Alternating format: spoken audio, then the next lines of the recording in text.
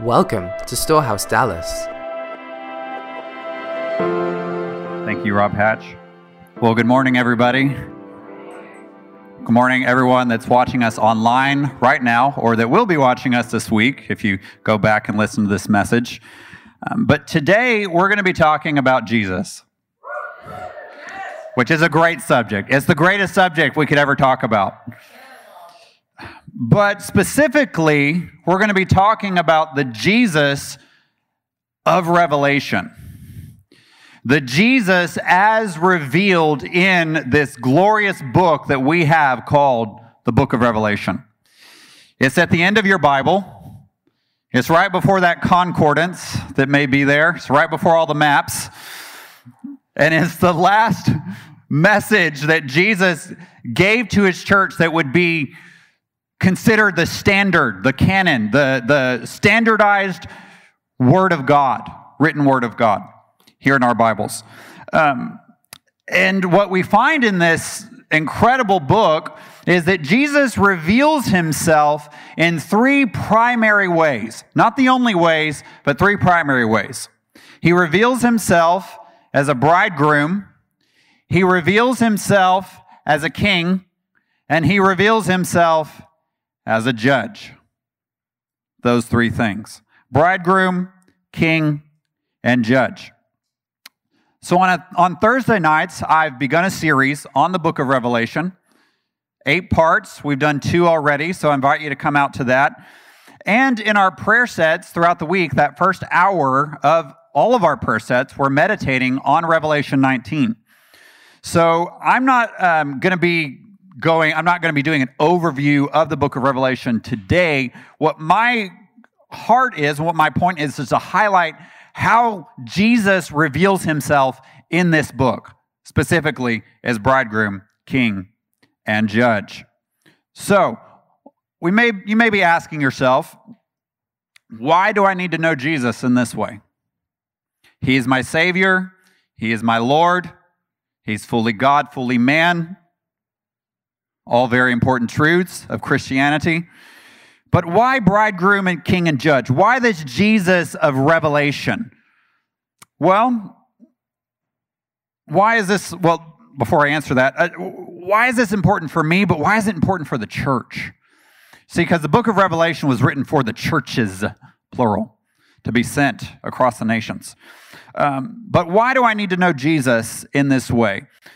Really, the main reason is John 17, verse 3.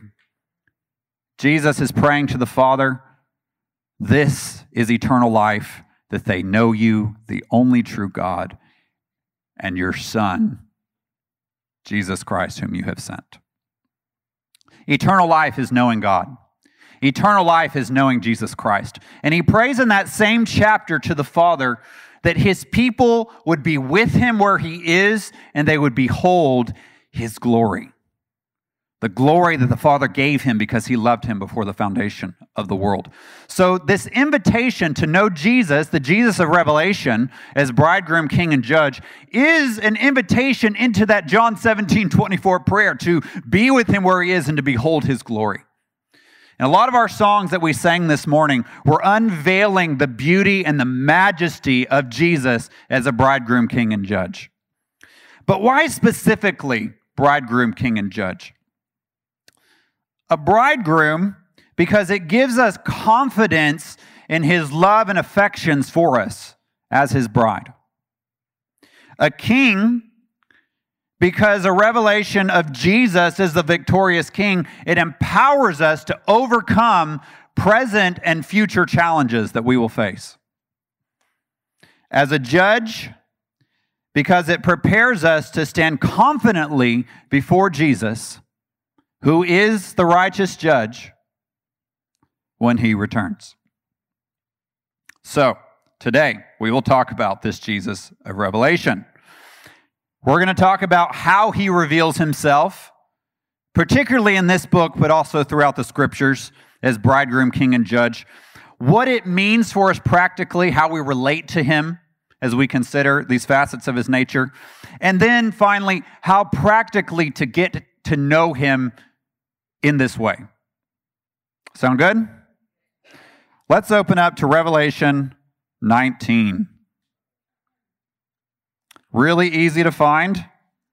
Start from the back and make your way backward 3 chapters from the very end. Revelation 19. It will be on the screen, but if you have your Bible, I would encourage you to open that up and look at it with your own eyes. We're going to read verse 6 of Revelation 19, and then we're going to skip down to verse 11 and go through verse 16. Revelation 19, verse 6 says this. Then I heard something like the voice of a great multitude, and like the sound of many waters, like the sound of mighty peals of thunder, saying, Hallelujah, for the Lord our God, the Almighty reigns. Move down to verse 11. And I saw heaven opened, John says, and behold, a white horse, and he who sat on it is called Faithful and True, and in righteousness he judges and makes war.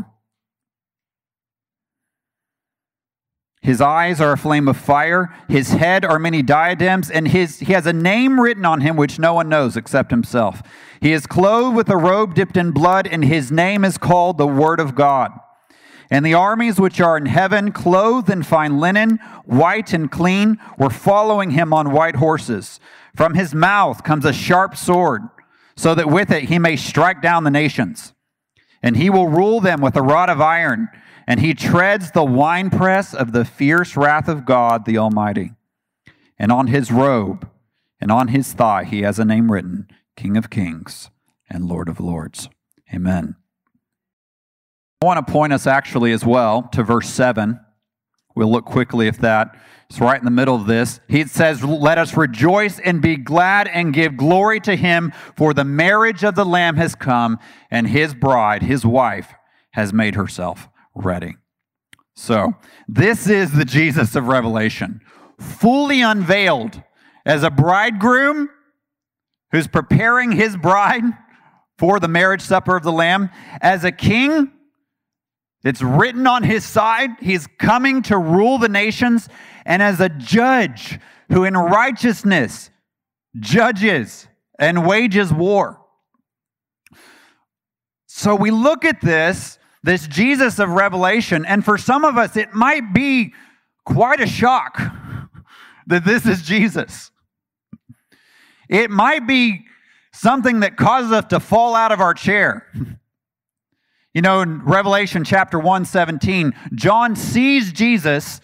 Almost these exact same descriptions of Jesus open up the book of Revelation in chapter 1. And John the apostle, who leaned on the chest of Jesus, who reclined next to him at the Last Supper, sees this man unveiled in his glory and falls over as a dead man. And in the book of Revelation, Jesus, he has to touch John and strengthen him and say, John, this is me. This is Jesus, the first and the last, the firstborn from the dead. And Jesus is telling his church today, this Revelation 19 God is Jesus. It's me, he's saying. And you must, as my people, know me in this way. You know, Tracy last week shared a very striking dream that she had about a week ago, where she is in the scene. She is walking in this scene, in the scene of Revelation 4 and 5. And she sees this Jesus with eyes of fire. She talked about in her message last week, if you'd like to go back and listen to it. And the Lord was highlighting this Revelation 1:17, where John falls over as a dead man. And Jesus said to her, I'm not who you think I am. And church, Jesus is telling us today, come and know me as I've revealed myself. And this Jesus of Revelation, it's our inheritance to know him in this way. Amen? So, I'm not going to break down this passage verse by verse, but I'm going to start taking us in a journey throughout the scriptures, again, on how he reveals himself in this way, what it means in terms of how we relate to him, and then how practically we can get to know him in this way. So the first thing I want to mention about Jesus as bridegroom, king, and judge is this is not the only place in the Bible he reveals himself in this way. The Old Testament reveals him very clearly in this way. We read through the Psalms. David had a revelation of Jesus as bridegroom, king, and judge. You read and you sing these songs, and David is, praise the Lord, hallelujah, the Lord reigns. He reigns across the nations. All nations will bow before him. He will reward the righteous. He will punish the wicked as a judge. In Psalm 45, that this is the king in whom he delights to sing. He is like he has the pen of a ready writer, and he is singing of this glorious bridegroom king that's going to marry his bride. Psalm 45. It's all throughout the Psalms. Isaiah, Hosea, they've got a revelation of Jesus as bridegroom, king, and judge. And so this is nothing new. But Jesus himself reveals himself as bridegroom, king, and judge in the Gospels. And we're not going to open there, but I'm just going to mention a few key passages that are really important. Because, again, we see Revelation 19. Some of us are shocked. We're falling over like, is this really Jesus who's striking the nations with the sword out of his mouth? I mean, that seems mean. It's not mean, it's righteous. Because in righteousness, he judges and makes war. But he reveals himself in the Gospels. In the Gospel of Matthew, chapter 22, 1-14, Jesus gives this parable of the wedding banquet. And he says, the kingdom of heaven is like a king who is preparing a wedding for his son. And we see a few other striking features of this parable that Jesus gave, red letters. We see the king. We see a wedding feast. We see him sending out messengers to invite people to this wedding feast. But we see people who received the invitation but were unwilling, and who even began to kill the servants that were inviting them. And the king, it says in this parable, was furious and commanded those murderers to be put to death. We see Jesus, we see as a king, that the Father is a king who's handing this kingdom over to his Son in Matthew 22. That he's a bridegroom, that the wedding feast is being prepared, and he's about to enter into the deepest level of union with his people for all of eternity. And we see a judge who is furious. We see God's judgments being expressed to those who persecuted his messengers. And on this same day, in this same chapter of the Gospel of Matthew, we see Jesus, Matthew 22:37, telling his people what the greatest commandment is. You shall love the Lord your God with all your heart, with all your soul, with all your mind, with all your strength. And you shall love your neighbor as yourself.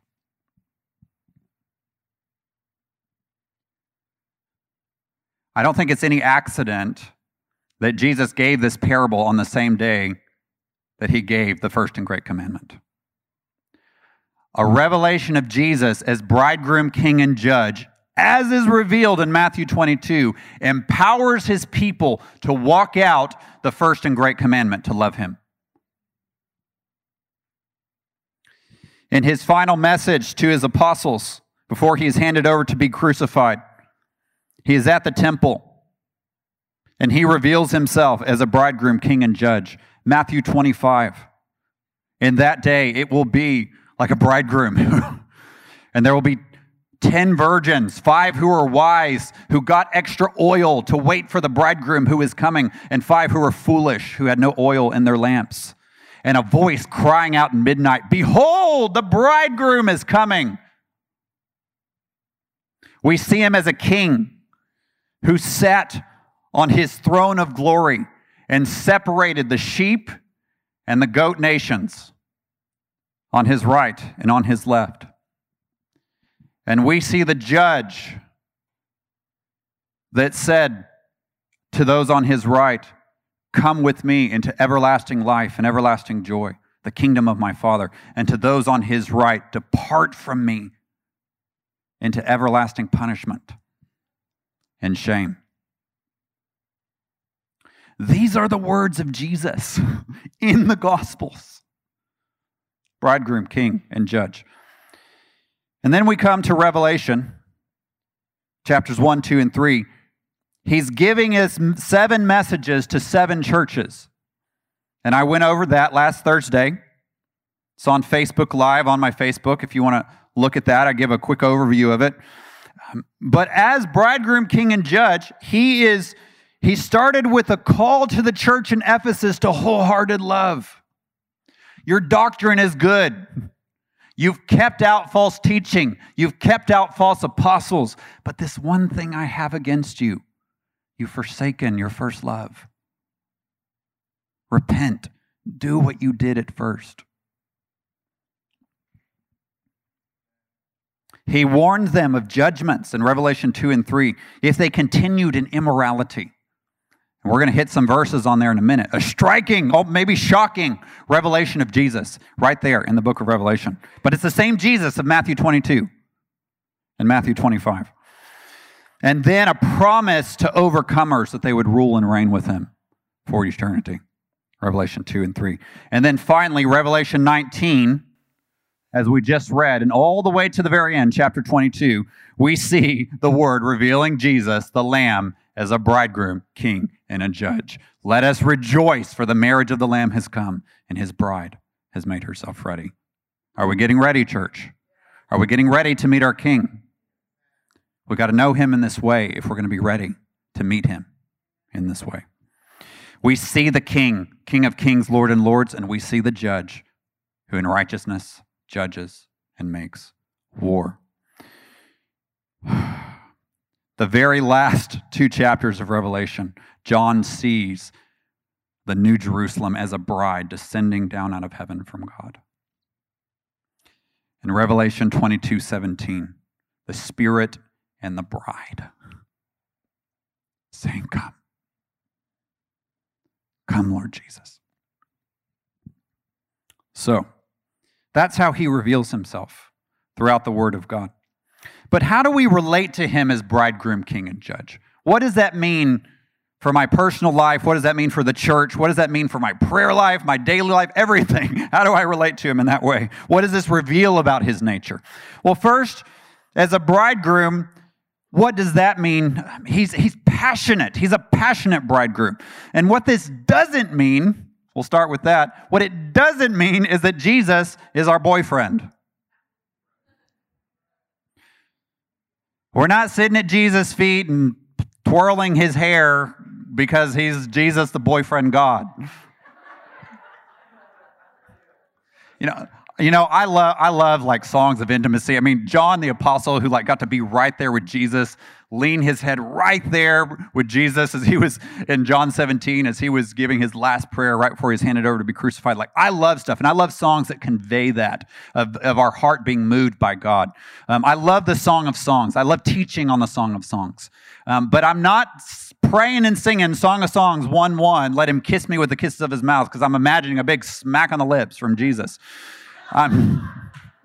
What I'm praying is that the fire of his word would ignite my heart and empower me to walk out wholehearted love and obedience. That's what I mean. May he kiss me. May he inflame my heart with passionate love and obedience. That's what I mean when I sing Song of Songs 1. Jesus is not your boyfriend. He's God. Okay? He's a bridegroom. He's the one that delights in relating to us and partnering with his people. He delights in us. That's what it means that he's a bridegroom. He delights in us. He has affection for us. He has true emotions for us in our heart. And he delights in us and enjoys us even in our weakness and immaturity. That's really good news. I mean, for the most part, we're trying to stumble along, just hoping we've got it right most days. Amen? And it's just maybe not all of you, so, but maybe you're I've got it, awesome. Stay with it. But I mean, it's just We start getting confronted with our weaknesses and our failures, and things start coming and people start pointing out things. We're like, I have so much growth to do. But Jesus saying, don't worry, I'm a passionate bridegroom. I enjoy you. I delight in you, in your weakness. Your weak yes moves my heart. And that empowers us to keep moving. Song of Songs 115, the first chapter of Song of Songs, which ultimately is about the bridegroom and his bride, the church. He's saying, how beautiful you are, my darling. The beginning of the journey, the beginning of your onset of the journey with God. He's saying, I delight in you. Let's look at Isaiah 62, 4-5 on your screen. This is a very important prophecy about God and the people of God.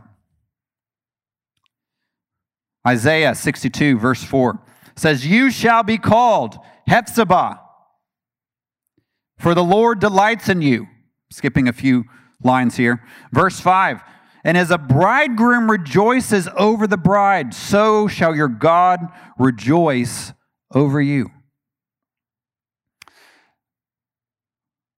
He's calling us Hephzibah, which means the Lord delights in you. He's saying, my people, I enjoy you. I delight in you. I've made a covenant with you. I've washed you and cleansed you with the blood of my Son. And so I see you and I look at you and I say, I've forgiven your sins and I can enjoy relating to you right now. How many of you know it's a lot easier to enjoy a relationship when there's forgiveness on both parts? Okay. Not that we forgive God or that He needs our forgiveness, but He has forgiven us and it gives us confidence to come near Him and know that He delights in us. That's what it means that he's a bridegroom God. Secondly, it means that He's committed to leading our hearts, to making us holy, and to strengthening us to mature in love.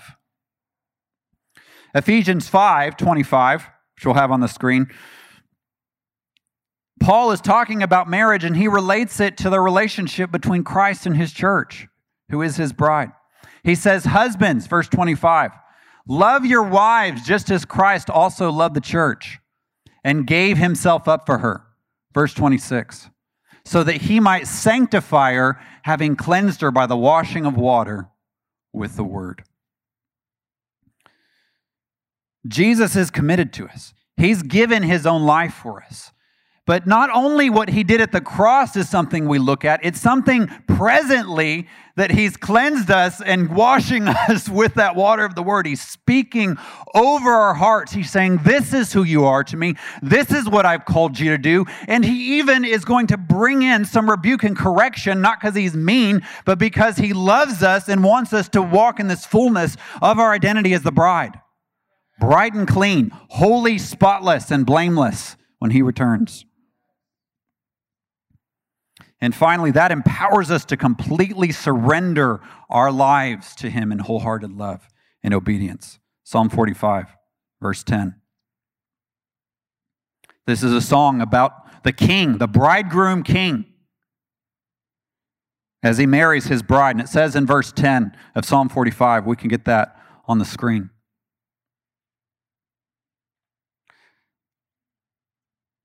Listen, O daughter, give attention and incline your ear. Forget your people and your father's house. Verse 11.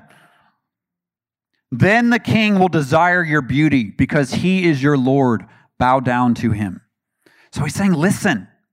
Listen, O daughter, it's time to join yourself fully to the king. And when we get a revelation of him as bridegroom, we see his majesty, we see his love, and we see that he desires our beauty. We can relate to him as Lord much more easily. We can walk in that first great commandment to love him with all of our heart because we get a revelation that he is the bridegroom God who loves us with all of his heart. Amen. That's bridegroom. Well, what about king? How do we relate to him as a king, and what does this mean for us? Well, first of all, it means Jesus as the sovereign king is that he is revealed as the one who possesses all power and who anoints his people with power. Revelation 5, verse 7 to 10. We see Jesus, the king. We can get that on the screen. Revelation 5, verse 7. And he came, this is Jesus, the Lamb, he came and took the book out of the hand of him who sat on the throne. Verse 8, we'll keep moving with those slides. When he had taken the book, the 4 living creatures and the 24 elders fell down before the Lamb, each one holding a harp and golden bowls full of incense, which are the prayers of the saints. Verse 9. And they sang a new song, saying, Worthy are you to take the book and to break its seals, for you were slain and purchased with your blood men from every tribe, tongue, and people and nation. You made them to be a kingdom and priests to our God, and they will reign on the earth. So we see in Revelation 5, this Jesus, who they said was the Lion of Judah, the root and the offspring of David, the one who would inherit the nations. All nations would bow down to this man. And it says he's worthy of them because he redeemed them to God by his blood. So it tells us that he is the king, that he's worthy of our obedience because he's bought us with his blood, that he reigns over the nations as the Lion of Judah, and that he empowers us as kings and priests to reign with him on the earth. Tracy did a series this summer really highlighting this revelation of Jesus as a king and a priest, and our identity in him as kings and priests to our God. Revelation 15, verse 2 says, I saw something like a sea of glass mixed with fire, and those who had been victorious over the beast, it's the Antichrist, he's a bad guy, victorious over the beast and his image and the number of his name, standing on the sea of glass, this is in heaven, a big sapphire sea before the throne of God, holding harps of God, verse 3, and they sang the song of Moses, the bondservant of God, and the song of the Lamb, saying, Great and marvelous are your works, O Lord God the Almighty. Righteous and true are your ways, King of the nations. Verse 4. Who will not fear, O Lord, and glorify your name? For you alone are holy. For all the nations will come and worship before you. For your righteous acts have been revealed. So we see right here, these ones that had victory over the beast and over his image, they had a revelation of Jesus as the king. And when we have a revelation of Jesus as our victorious king, it empowers us to overcome the devil, both now and in the future. Because I tell you, in Revelation, the temperature is hot. The persecution is intense. And the pressure to deny Jesus is unbelievably strong. But even now, we relate to this now with the pressures of life, the pressures that Jesus outlines in Revelation 2 and 3 to the 7 churches. Those are very real things that the church faces today, that you and I face today. But he's the victorious king. And David had this in the Psalms. When all of his enemies were against him, it seemed like the whole world was against him. He says, but the Lord God reigns, and he will fight for me, and he upholds me with his righteous right hand. Jesus the king upholds us when the pressure intensifies, when the challenges increase, when the temperature is hot.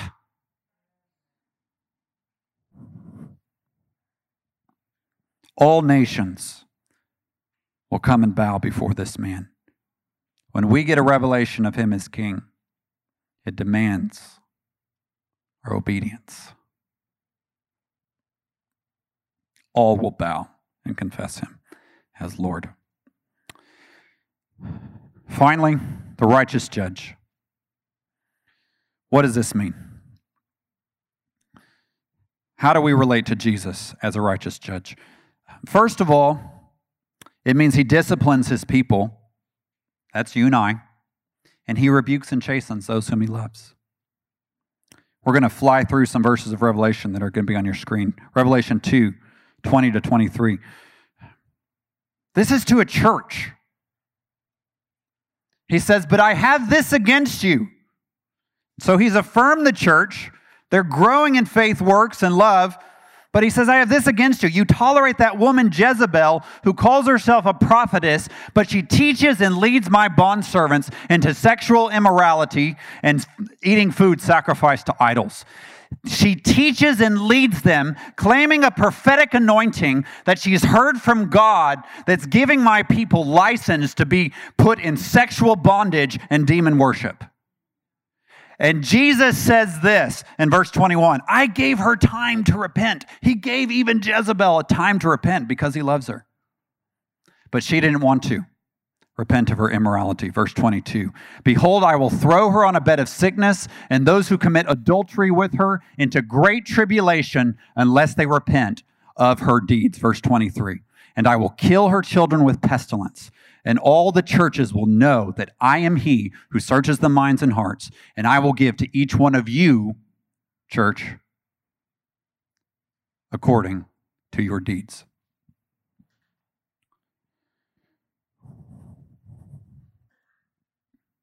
This is intense. Is this really Jesus? Is this the one we sing about loves me and gave his life for me? Is this the one who said, for God so loved the world that he gave his one and only son, that whoever believed in him would not perish but would have eternal life? Yes. Same Jesus. Same God.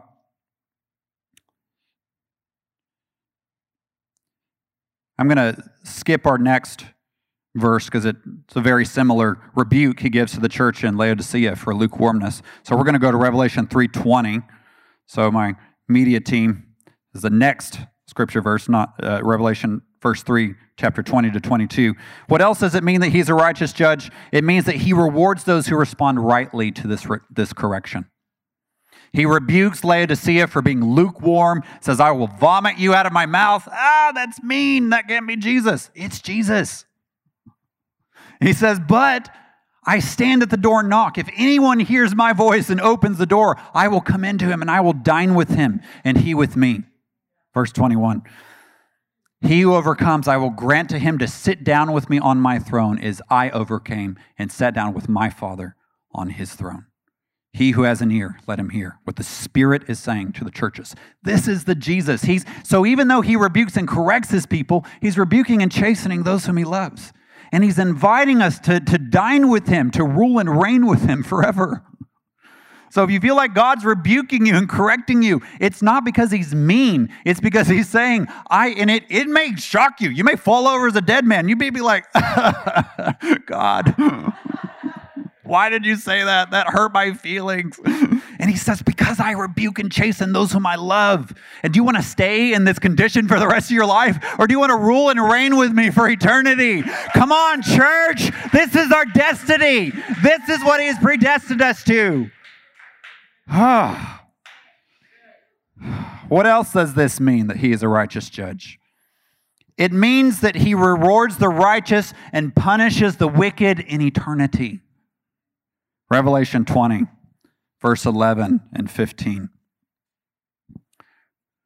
Then I saw a great white throne and him who sat upon it, from whose presence the earth and the heaven fled away, and no place was found for them.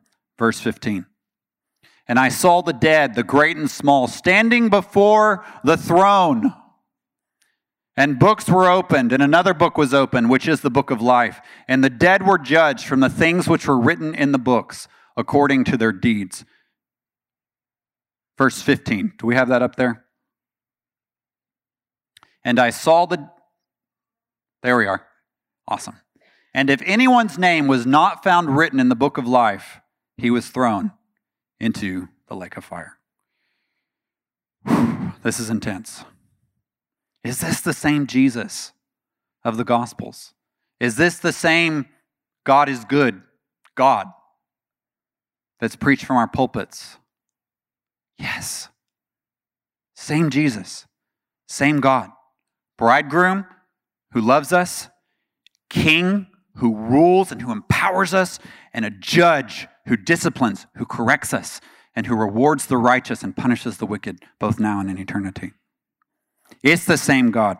And something else we see in this book of Revelation particularly is that Jesus is zealously powerfully and intensely confronting evil and wickedness and judging the Antichrist and his empire.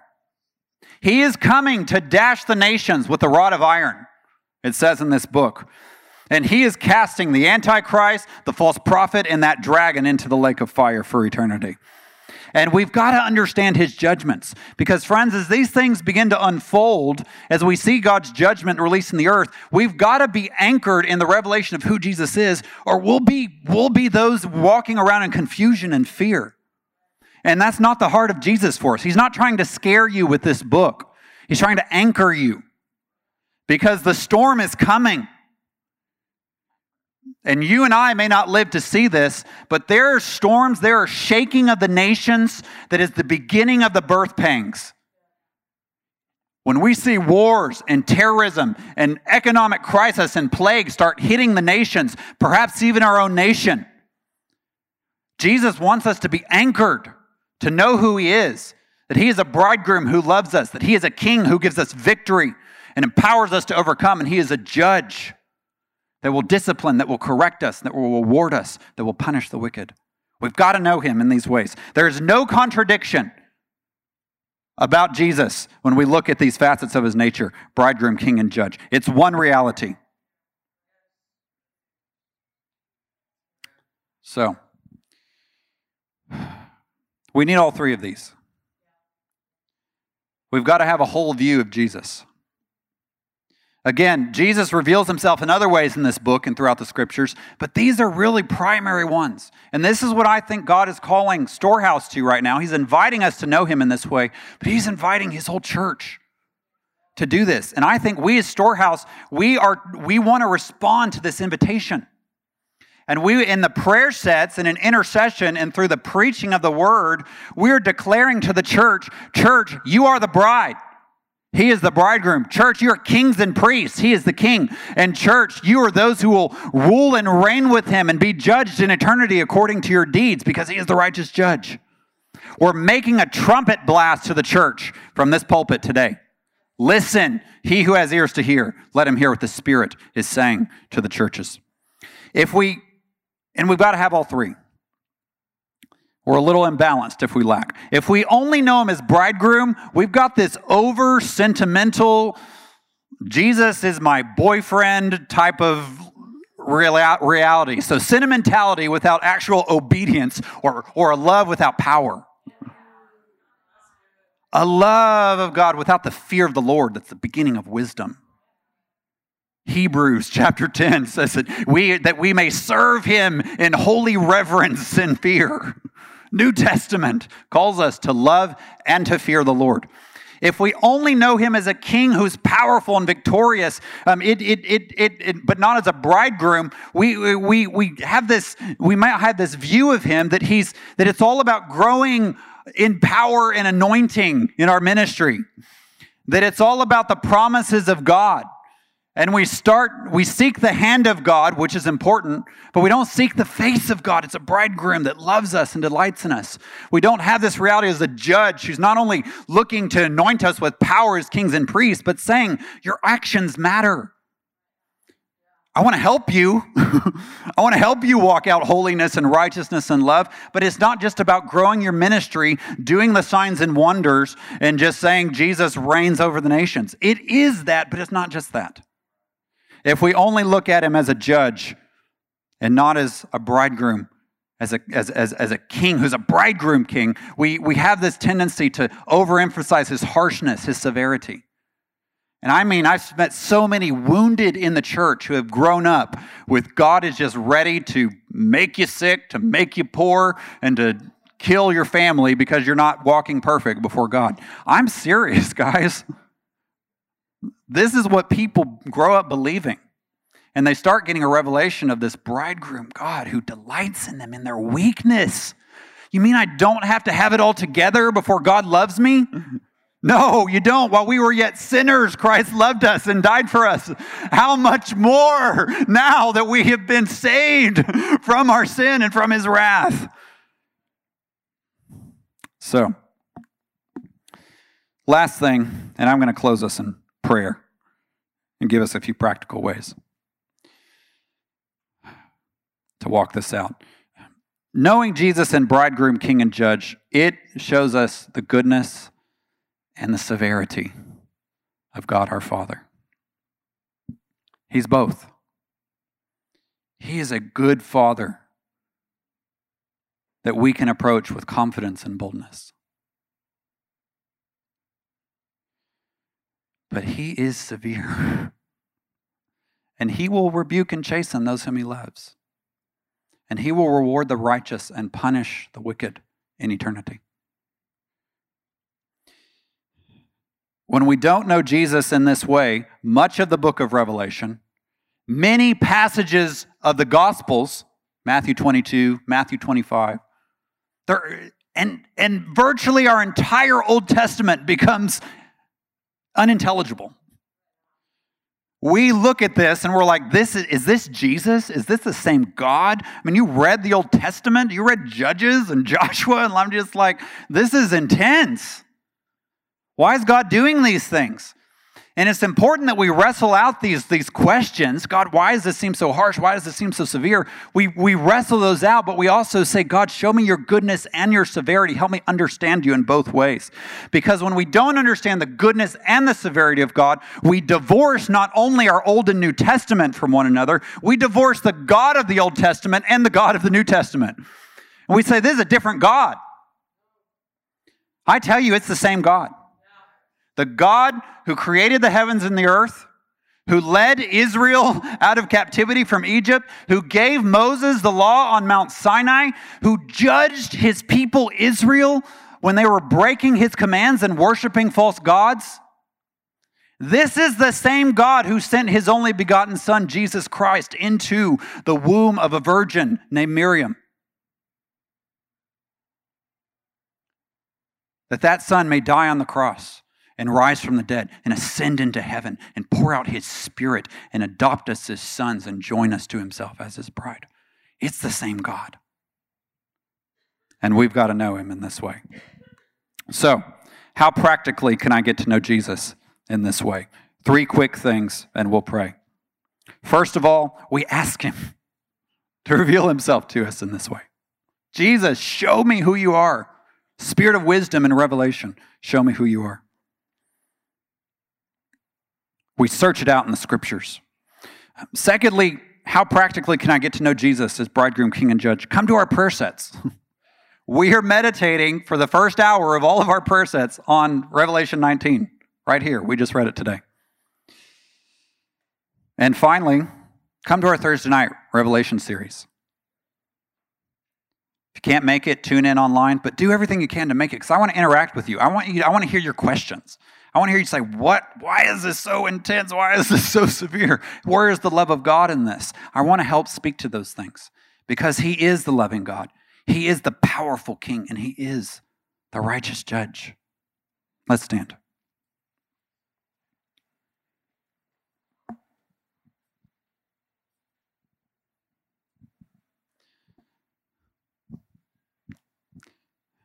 If you want to know Jesus in this way, I just want to invite you to just open up your hands in this receiving mode. We're going to ask him to show us who he is, his bridegroom, king, and judge. And we're going to let the Holy Spirit begin to mark our hearts with this revelation of Jesus Christ, bridegroom, king, and judge. Let's pray.